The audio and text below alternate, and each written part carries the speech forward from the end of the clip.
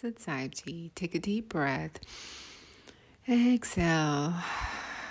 Relax your shoulders, soften your face. Continue these long, deep breaths as we dive into our story. But before we dive into our story, somebody asked me, I always have monks in my stories. Like, are there no normal people stories? And my response is, yes and no. Basically, we don't have to be wearing an orange robe to be a monk. A monk is a person who has focused, concentrated mind, does their meditation, and some way they are on their journey or maybe have reached their journey of self-realization. It has nothing to do with how a person dress up. It's almost and everything to do with how they carry themselves and their mind. Person who has made that connection with the universe, with their own divine, or at least trying to make that connection, that person is a monk. And that's it. That's what my story monks are. More or less. Unless they're residing in the temples. Okay.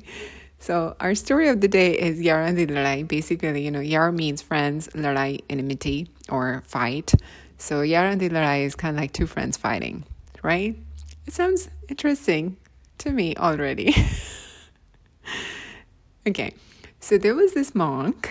Yes, that type of monk. This could be a normal person who is trying to do the self-realization or a monk with an orange robe. So I'll let you decide because you are at the receiving end of the story. So you have your own monk, right? So this monk was walking down the street and he, just walking from one place to another. And this girl was sitting on the top floor of her house. And she was sitting, her boyfriend was sitting next to her, boyfriend or husband, So just out of nowhere, this girl decided to spit on the monk. And she did. The monk looked at her and then smiled and said, divine made her so beautiful, but apparently she didn't, her society or parents did not give her enough manners. What a waste. And he kept walking. This made the partner or the spouse or, the boyfriend really mad. So of that girl, so he came running downstairs and then he beat this monk badly. And then monk once again, all the blood running and everything, and stood up and he said, oh my God, see, learn something. Her friend got so offended and apparently my friend is not even touched that I'm in this state. So as if he's talking to himself as he's saying these words. Meanwhile, the boyfriend running back or going back upstairs, he fall from the stairs. And he was at the state of, not knowing if he was still alive or dead. The girl came rushing down and then she realized that she has, what big mistake she has done. So this was no ordinary monk or ordinary person. This was a person whose words have powers. That means when he said, see, her friend got offended and my friend doesn't even care. He was not talking to himself. He was talking, he was kind of like making that connection with the universe or his divine. And this girl realized that what a big mistake she has done by offending such a person, right?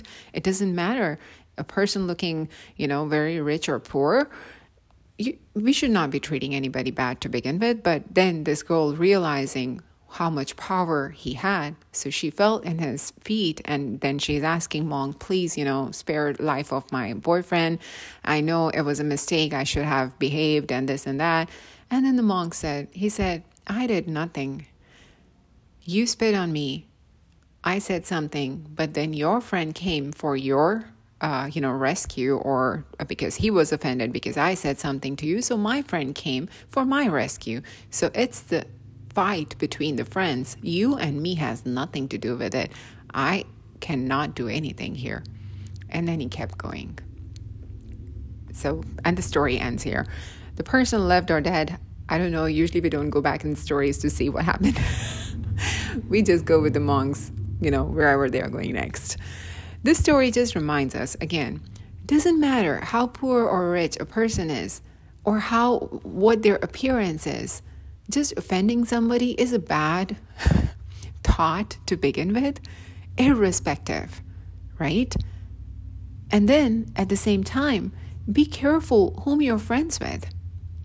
So this boy who almost kind of like, fall off from stairs and at the verge of death was friends with the wrong person, and see where it took him, versus the monk who was friends with his own divine. And now it's kind of like the divine interference happening to protect his honor, right?